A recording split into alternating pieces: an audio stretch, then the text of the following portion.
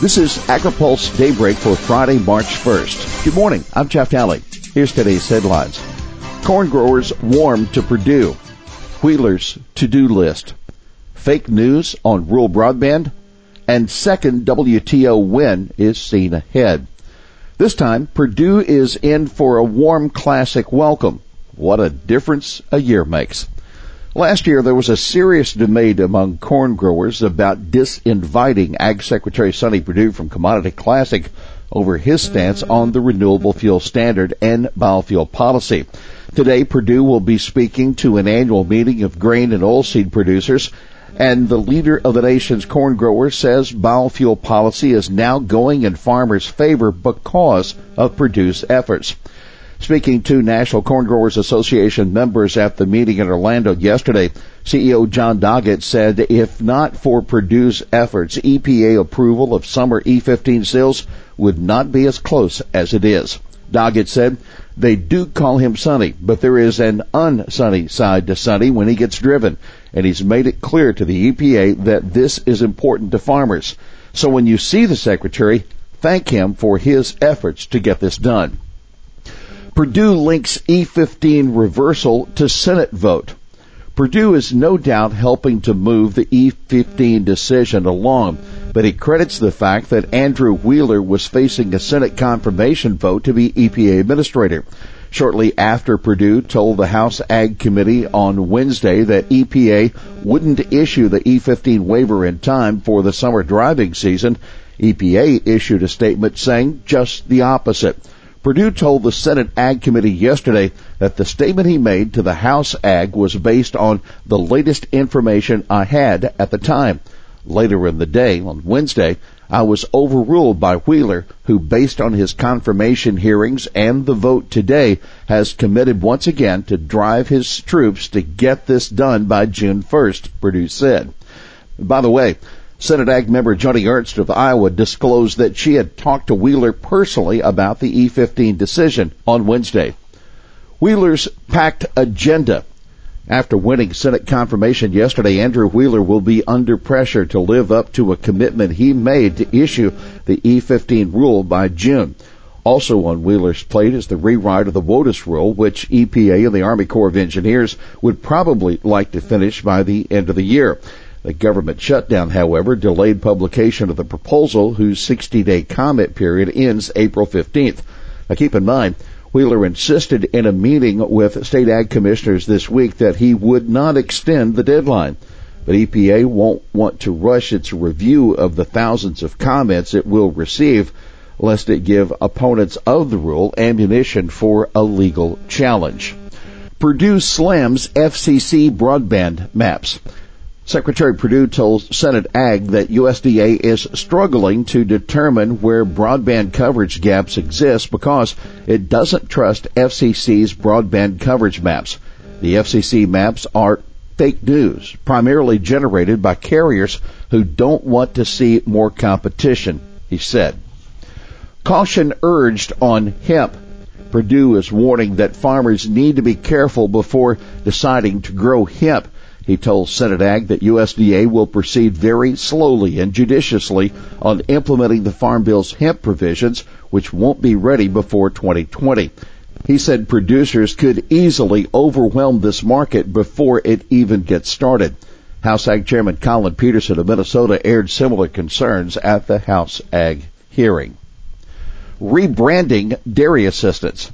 Purdue knows USDA has a selling job to do to get milk producers to sign up for the Dairy Margin Coverage Program, the new name for the old margin protection program that many producers didn't like.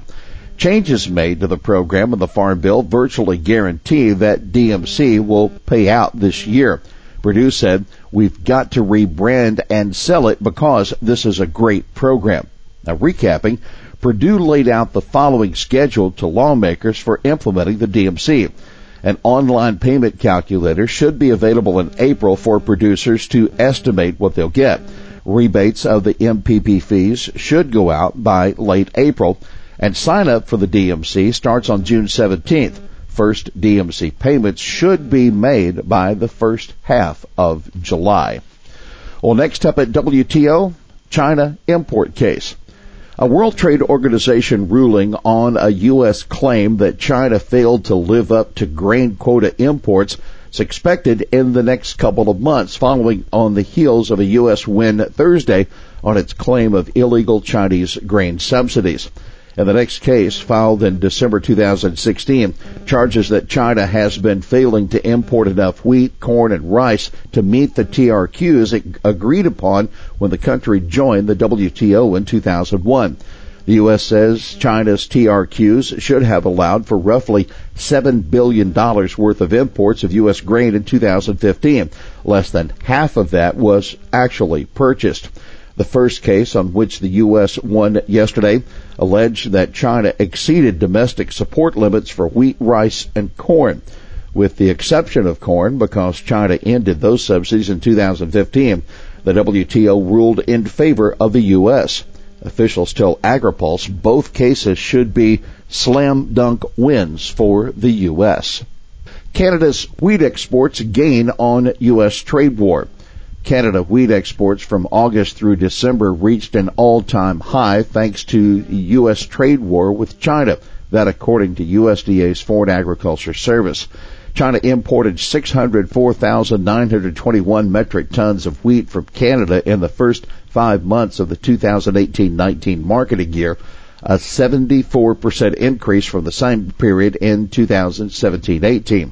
U.S. wheat exports to China dropped from 474,707 tons to zero.